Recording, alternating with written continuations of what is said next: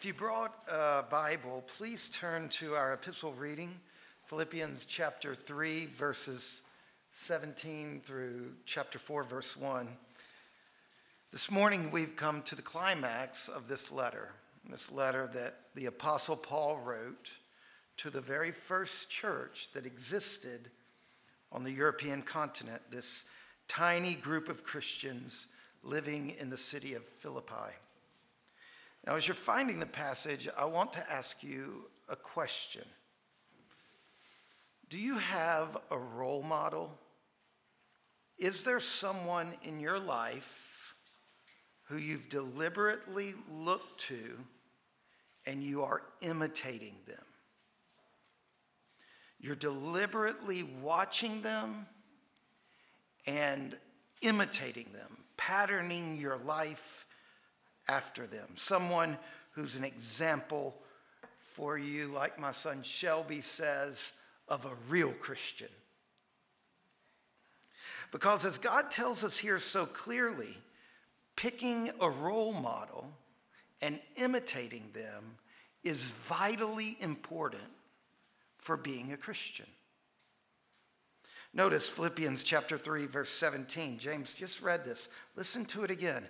Brothers, join in imitating me and keep your eyes on those who walk or live according to the example you have in us. Now, let's just stop for a minute and recognize an elephant in the room. For some of us, this is off-putting. For some of us, the idea that a person would say, "Follow me.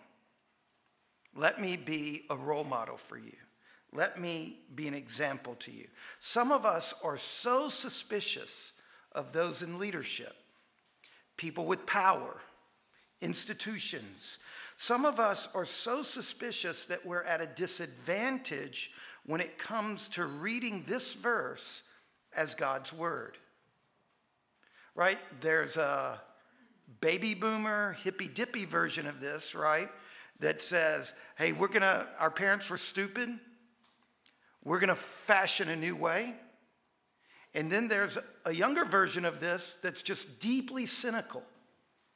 That if a person with power and influence and leadership says, hey, live your life like mine, we're kind of automatically set up to be attuned to the ways that can be manipulative and coercive.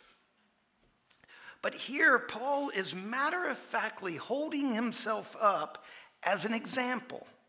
And not just himself, other people too. Throughout the letter, he identifies people that are worthy of following, of looking to as a role model. He talks about Timothy. We saw this a few weeks ago, and Epaphroditus, and Euodia and Syntyche, and Lydia, and Clement.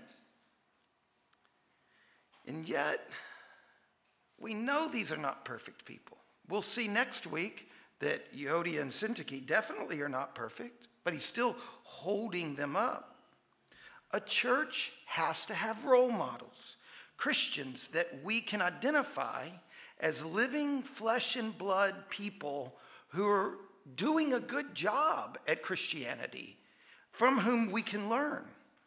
In my own life, I'm so grateful for Callie West, who meets regularly with my daughter Shay. I'm grateful that I get to be in a home group with Kinlan and Carolyn Miller, who patterned for me a way of living the Christian life that I need to learn from.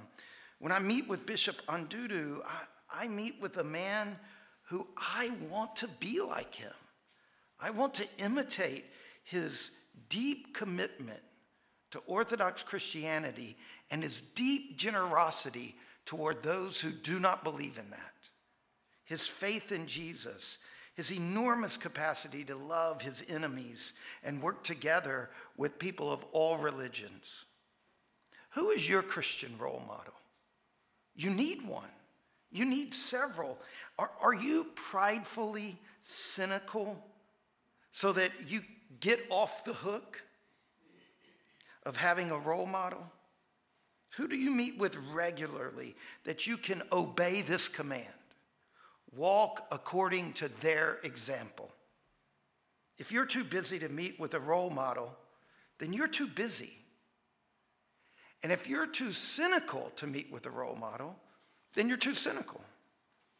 Now, what makes a Christian worthy of imitation? Here in Philippians chapter 3, Paul gives us 3 qualities that he has that are worthy of being patterned by other people.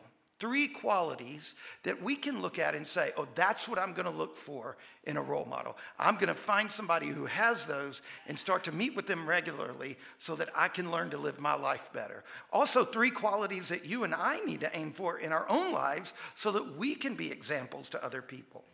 The first quality comes up that he's referring to back earlier in the chapter in verses 2 through 11. When Paul writes in verse 17, join in imitating me, he's referring to the things he's been saying to them. And in verses 2 through 11, he's talking about the way he thinks of himself, the way he understands his identity. Paul, we see in verses 2 through 11, grew up with incredible privilege. He was an Israelite, God's chosen people.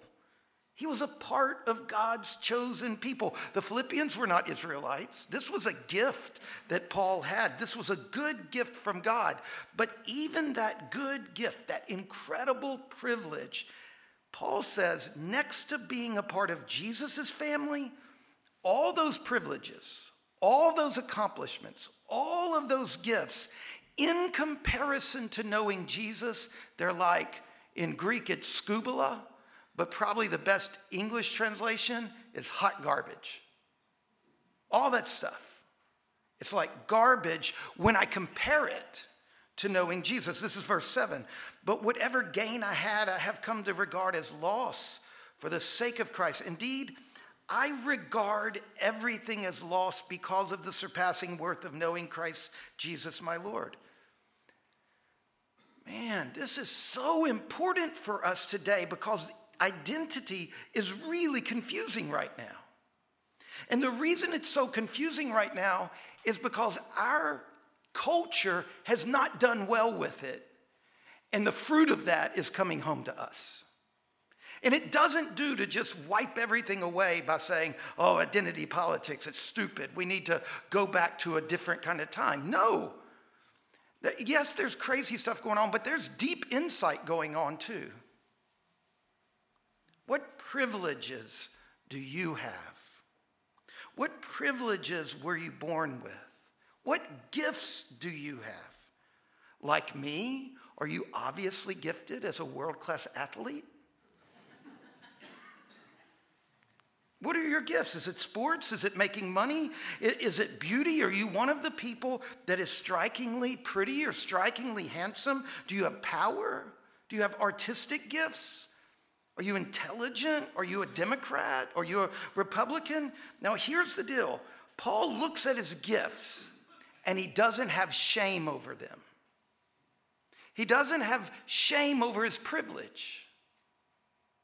And he doesn't get mad at other people that have gifts he doesn't have. What does he do with his identity? He takes his gifts, he takes his privilege, and he locates it as of secondary importance, so far behind knowing Jesus that even the best gifts in his life, even the coolest privileges in his life, are like garbage compared to knowing Jesus. And that gives Paul an identity that's stable. It turns him into somebody who isn't ravaged by anxiety. It turns him into somebody who doesn't overuse his privilege and gifts to harm people. That's hard to do. It's hard right now to be a white male in America. It's hard to see my way through. It's hard for all of us to discover ourselves. We are living in a moment that is full of anxiety and self-harm. And here's the good news. There is a way out of the anxiety that comes from not knowing who you are.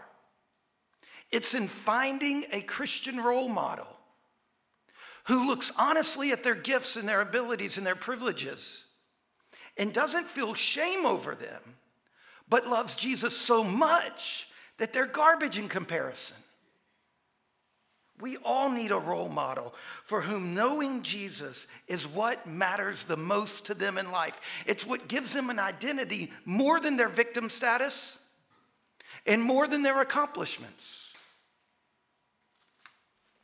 So that's the first quality of a good role model for the Christian, a person who is worthy of imitation. They have practiced the renunciation of privilege for the sake of Jesus. And if we're going to become people who do this in our own lives, we have to get up close to people who are doing that in their life so that we can learn the texture of it, so that we can figure out how to choose that identity. A second quality we should all aspire to and we should find in our role models comes up in the next section of chapter 3, verses 12 through 16. And in this passage, God is teaching us that we need a role model who not only shows us how to find our identity in Christ, but also shows us the way to maturity. That's what verses 12 through 16 are about. They're about the path to maturity. A mature Christian in verses 12 through 16 is someone who knows that they are on the way, but they haven't arrived yet. So they strain. They press forward. They lean into. Notice what God teaches us through Paul here in verse 12. Not that I have already obtained this or that I'm already perfect, but I press on to making it my own because Christ Jesus has made me his own. This is the mature way of thinking about yourself. In our baptism, the resurrected Jesus has grabbed hold of us. And so we put real effort into concentrating not on going to heaven, but on living here and now the life of heaven on earth. True Christian maturity consists in thinking, truly thinking that you are not fully mature yet. And you don't fall back into shame about that. You lean forward into Jesus. And look what it says in verse 15. He says, this is how mature people think. Mature Christians know that they haven't arrived, that they're not perfect. But they don't say, oh, don't pattern after me. I'm not perfect. No, that's part of the maturity. And so they keep pressing on. They keep straining forward like an athlete, giving it her all to reach the finish line, leaning toward it. This reminds me, whenever I read this passage, it reminds me of a scene in the Chronicles of Narnia where there's this mouse. Does anybody know The Voyage of the Dawn Treader, the cool mouse? Reepicheep, that's right. He's kind of obnoxious, but he's cool. He's the leader of the talking mice of Narnia. He carries a little sword. He's like swashbuckling. Very cool. And at one point in The Voyage of the Dawn Treader, this story, he announces with a lot of bravado, my own plans are made. While I can, I sail east in the Dawn Treader. When she fails me, I paddle east in my coracle. When my coracle sinks, I shall swim east with my forepaws. And when I can swim no longer, if I have not reached Aslan's country or shot over the edge of the world in some vast cataract, I shall sink with my nose to the sunrise. You need this kind of role model who is straining toward the resurrection, who being around them, every aspect of their life is being caught up into this incredible drama that the God who created the world is going to heal the world, and he's going to return and give us resurrected bodies, and we're going to live our lives here in the new creation with these resurrected bodies.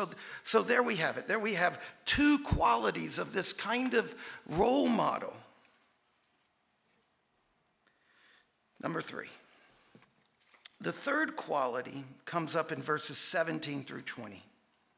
Here we see in Paul a person that is worthy of imitation is not only a person who has learned to discover their identity in Christ and has learned to receive their gifts and privileges and locate them within a greater love for Jesus. We see that a role model is also a person who is straining toward the new creation, a person who's learned that fulfillment in life doesn't come through self-promotion or self-development, but fulfillment in life comes from pressing on for the high calling of God in Christ to live now in ways that are keeping with what we will live when we have our new bodies. But number 3, we see a person worthy of imitating has a specific kind of behavior.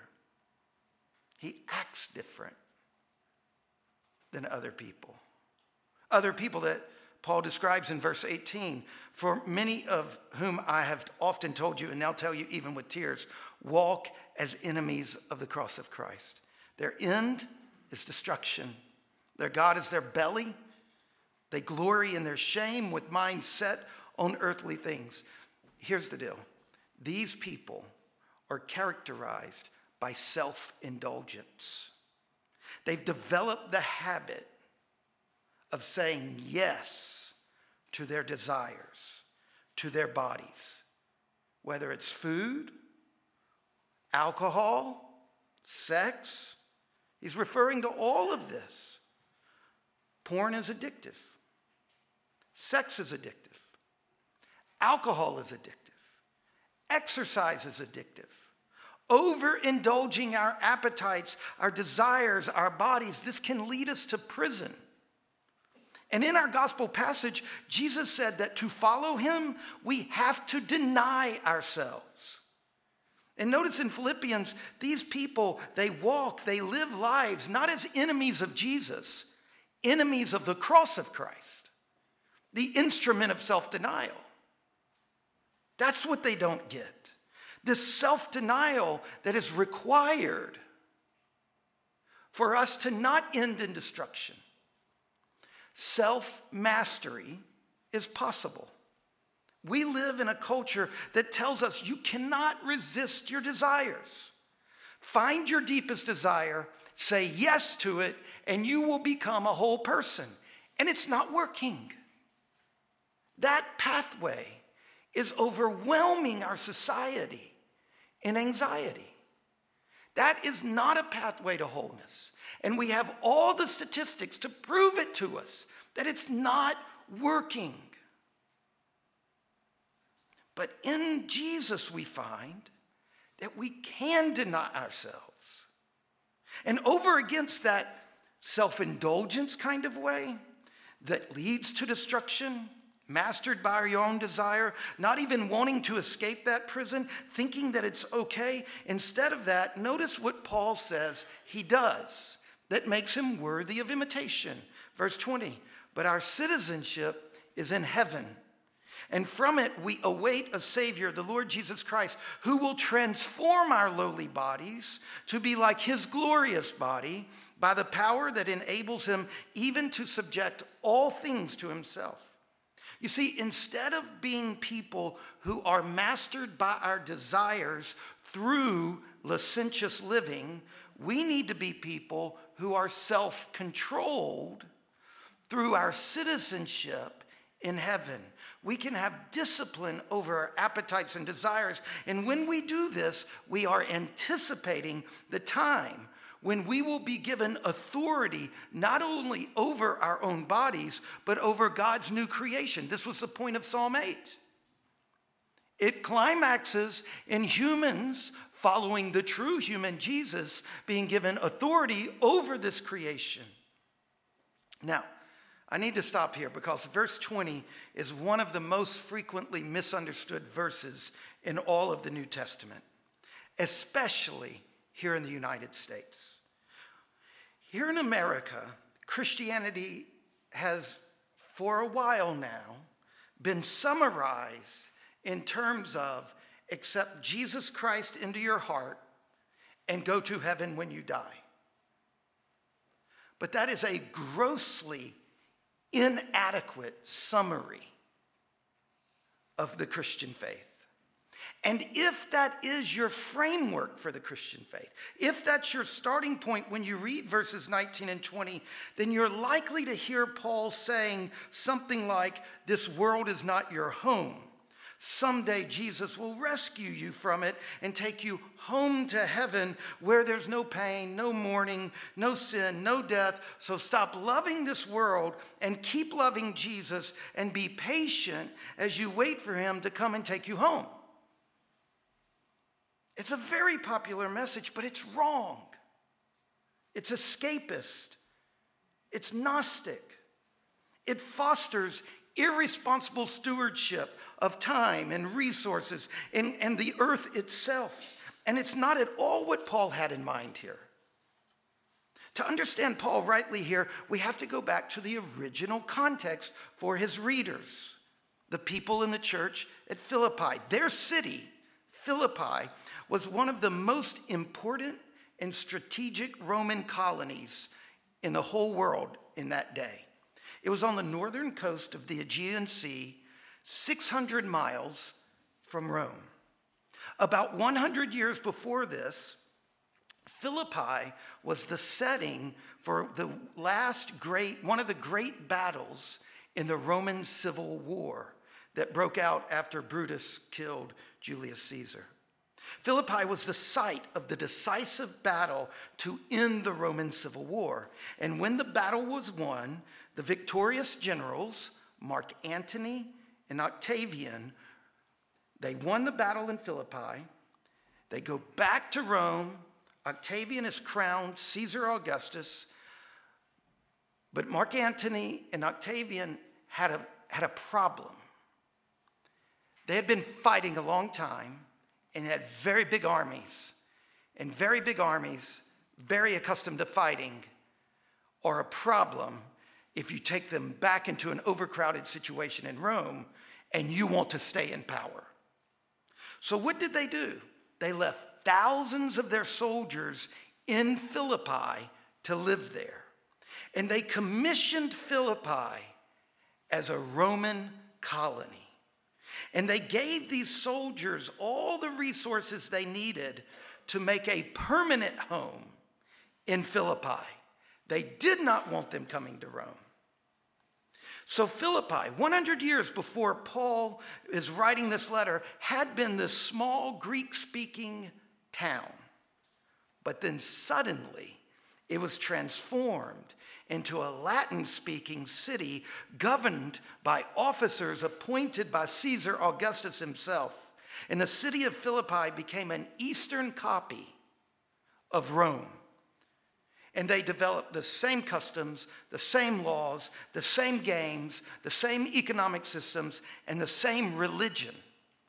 So when Paul writes in verse 20 that the Philippian Christians, their citizenship is in heaven, he's writing to Philippians. They know what it means to have citizenship somewhere else. And they know it does not mean you're going back there. It never meant that to them. He's not saying to the Philippians, they never would have thought, hang in there until Caesar comes and gets you and takes you to Rome. No. They didn't think our citizenship is in heaven. They never thought that meant hang in there in Philippi until Jesus returns and raptures you and takes you back to heaven. No, that is the opposite of what he's saying to them. When he says to Philippians that your citizenship is in heaven, he's riffing off of the proud citizenship in Rome. And what he's saying to them is, Philippian Christians, you have been left behind. The left behind ones are the good ones. That's right, it's funny. You got the irony of what I'm saying. He's saying to them, you are an outpost of heaven. And you are right where the real king wants you to be. You are not waiting at a bus stop for a ride home. You are being established as a colony of heaven on earth. Now, before I go any further, look, if the right-wing people need to get that bit straight, let me talk to the left-wingers for just a minute. Colonialism is not a happy term anymore, right? It's got all kinds of baggage, right? It's loaded. And it's rightly that we should feel negative about this word, given how often colonialism has resulted in the abuse and enslavement and destruction of indigenous peoples, extraction economies that destroy not only the local economy, but the local environment. And this is not just a modern era European approach to colonialism. This is what ancient empires did too. They did it even worse, perhaps. The brutality of the Roman Empire's colonial expansion into places like Palestine is well documented. So let's be clear from the outset. When the Bible is telling us to colonize, and when the Bible is telling us we are a colony, and when the Bible is advocating colonialism, it is not talking about what Israel is doing in Palestine, what England did in India, what English people did to the native. It is not talking about that. You have to let the Bible define its terms. Our call to be a colony of God's kingdom, runs in the opposite direction of the way the empires of this world have used colonies. Our calling is not to conquer. It is not to enslave indigenous peoples. It is not to retake Harrisonburg. Our calling is in love to offer King Jesus in non-coercive ways. Our calling is to become people who set people free from physical, literal slavery and all kinds of other slavery. Our calling is to end all of these slaveries. Instead of plundering the earth for treasure to take back to Rome, to take back to heaven, to King Jesus, our calling is to bring heaven to earth, to make the riches of God's kingdom available to people on earth. Now, and another thing that makes this version of colonization very different from what we've seen in world history is the ethnic makeup of the kingdom of God. Instead of one tribe or one race subjugating another, colonies of God's kingdom welcome all people and regard them as equals. No matter their tribe or tongue, they are given equal status under the King of Kings and Lord of Lords, both Jew and Greek, circumcised and uncircumcised, male and female. We are to be colonies of heaven, forging a new kind of identity, compromising a rainbow people, united by worship and ethics and beliefs, not united by skin color, not united by any other ethnic identifier. So this is a third quality we need to find in someone who we are imitating. It's a person who's behaving in a way that they have connected their job, their labors, up to God's kingdom. And they are laboring for advanced signs of God's kingdom brought to birth on earth as in heaven. Someone who is waiting for Jesus, not to take them away from this world, but waiting for Jesus, this world's true Lord, to complete the biblical promise that Israel's God will judge the whole earth in order to fill it with his glory as the waters cover the sea and to raise his people from the dead. Do you have this role model in your life? Do you have a role model of someone who knows how to connect the ultimate salvation with their daily work?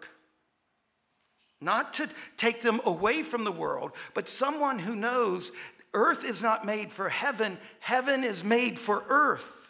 That Jesus will change our shabby old bodies to be like his glorious body, that God has given us his spirit and citizenship in his heaven so that we will be agents of heaven, representatives of King Jesus, his glorious rule right here, right now on this earth.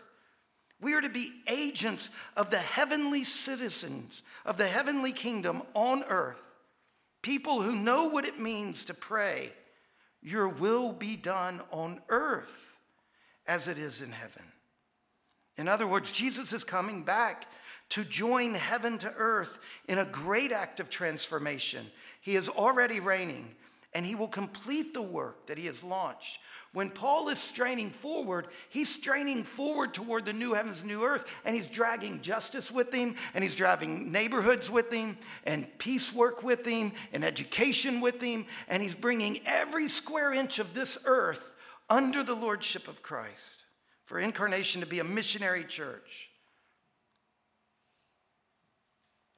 We have to resist the cynicism that doesn't have role models. And we have to resist the busyness that doesn't put you around role models. And we have to follow the example of people who have learned to think and to live this way when it comes to their identity and maturity and their behavior. We need to find the Repicheeps. Let's pray.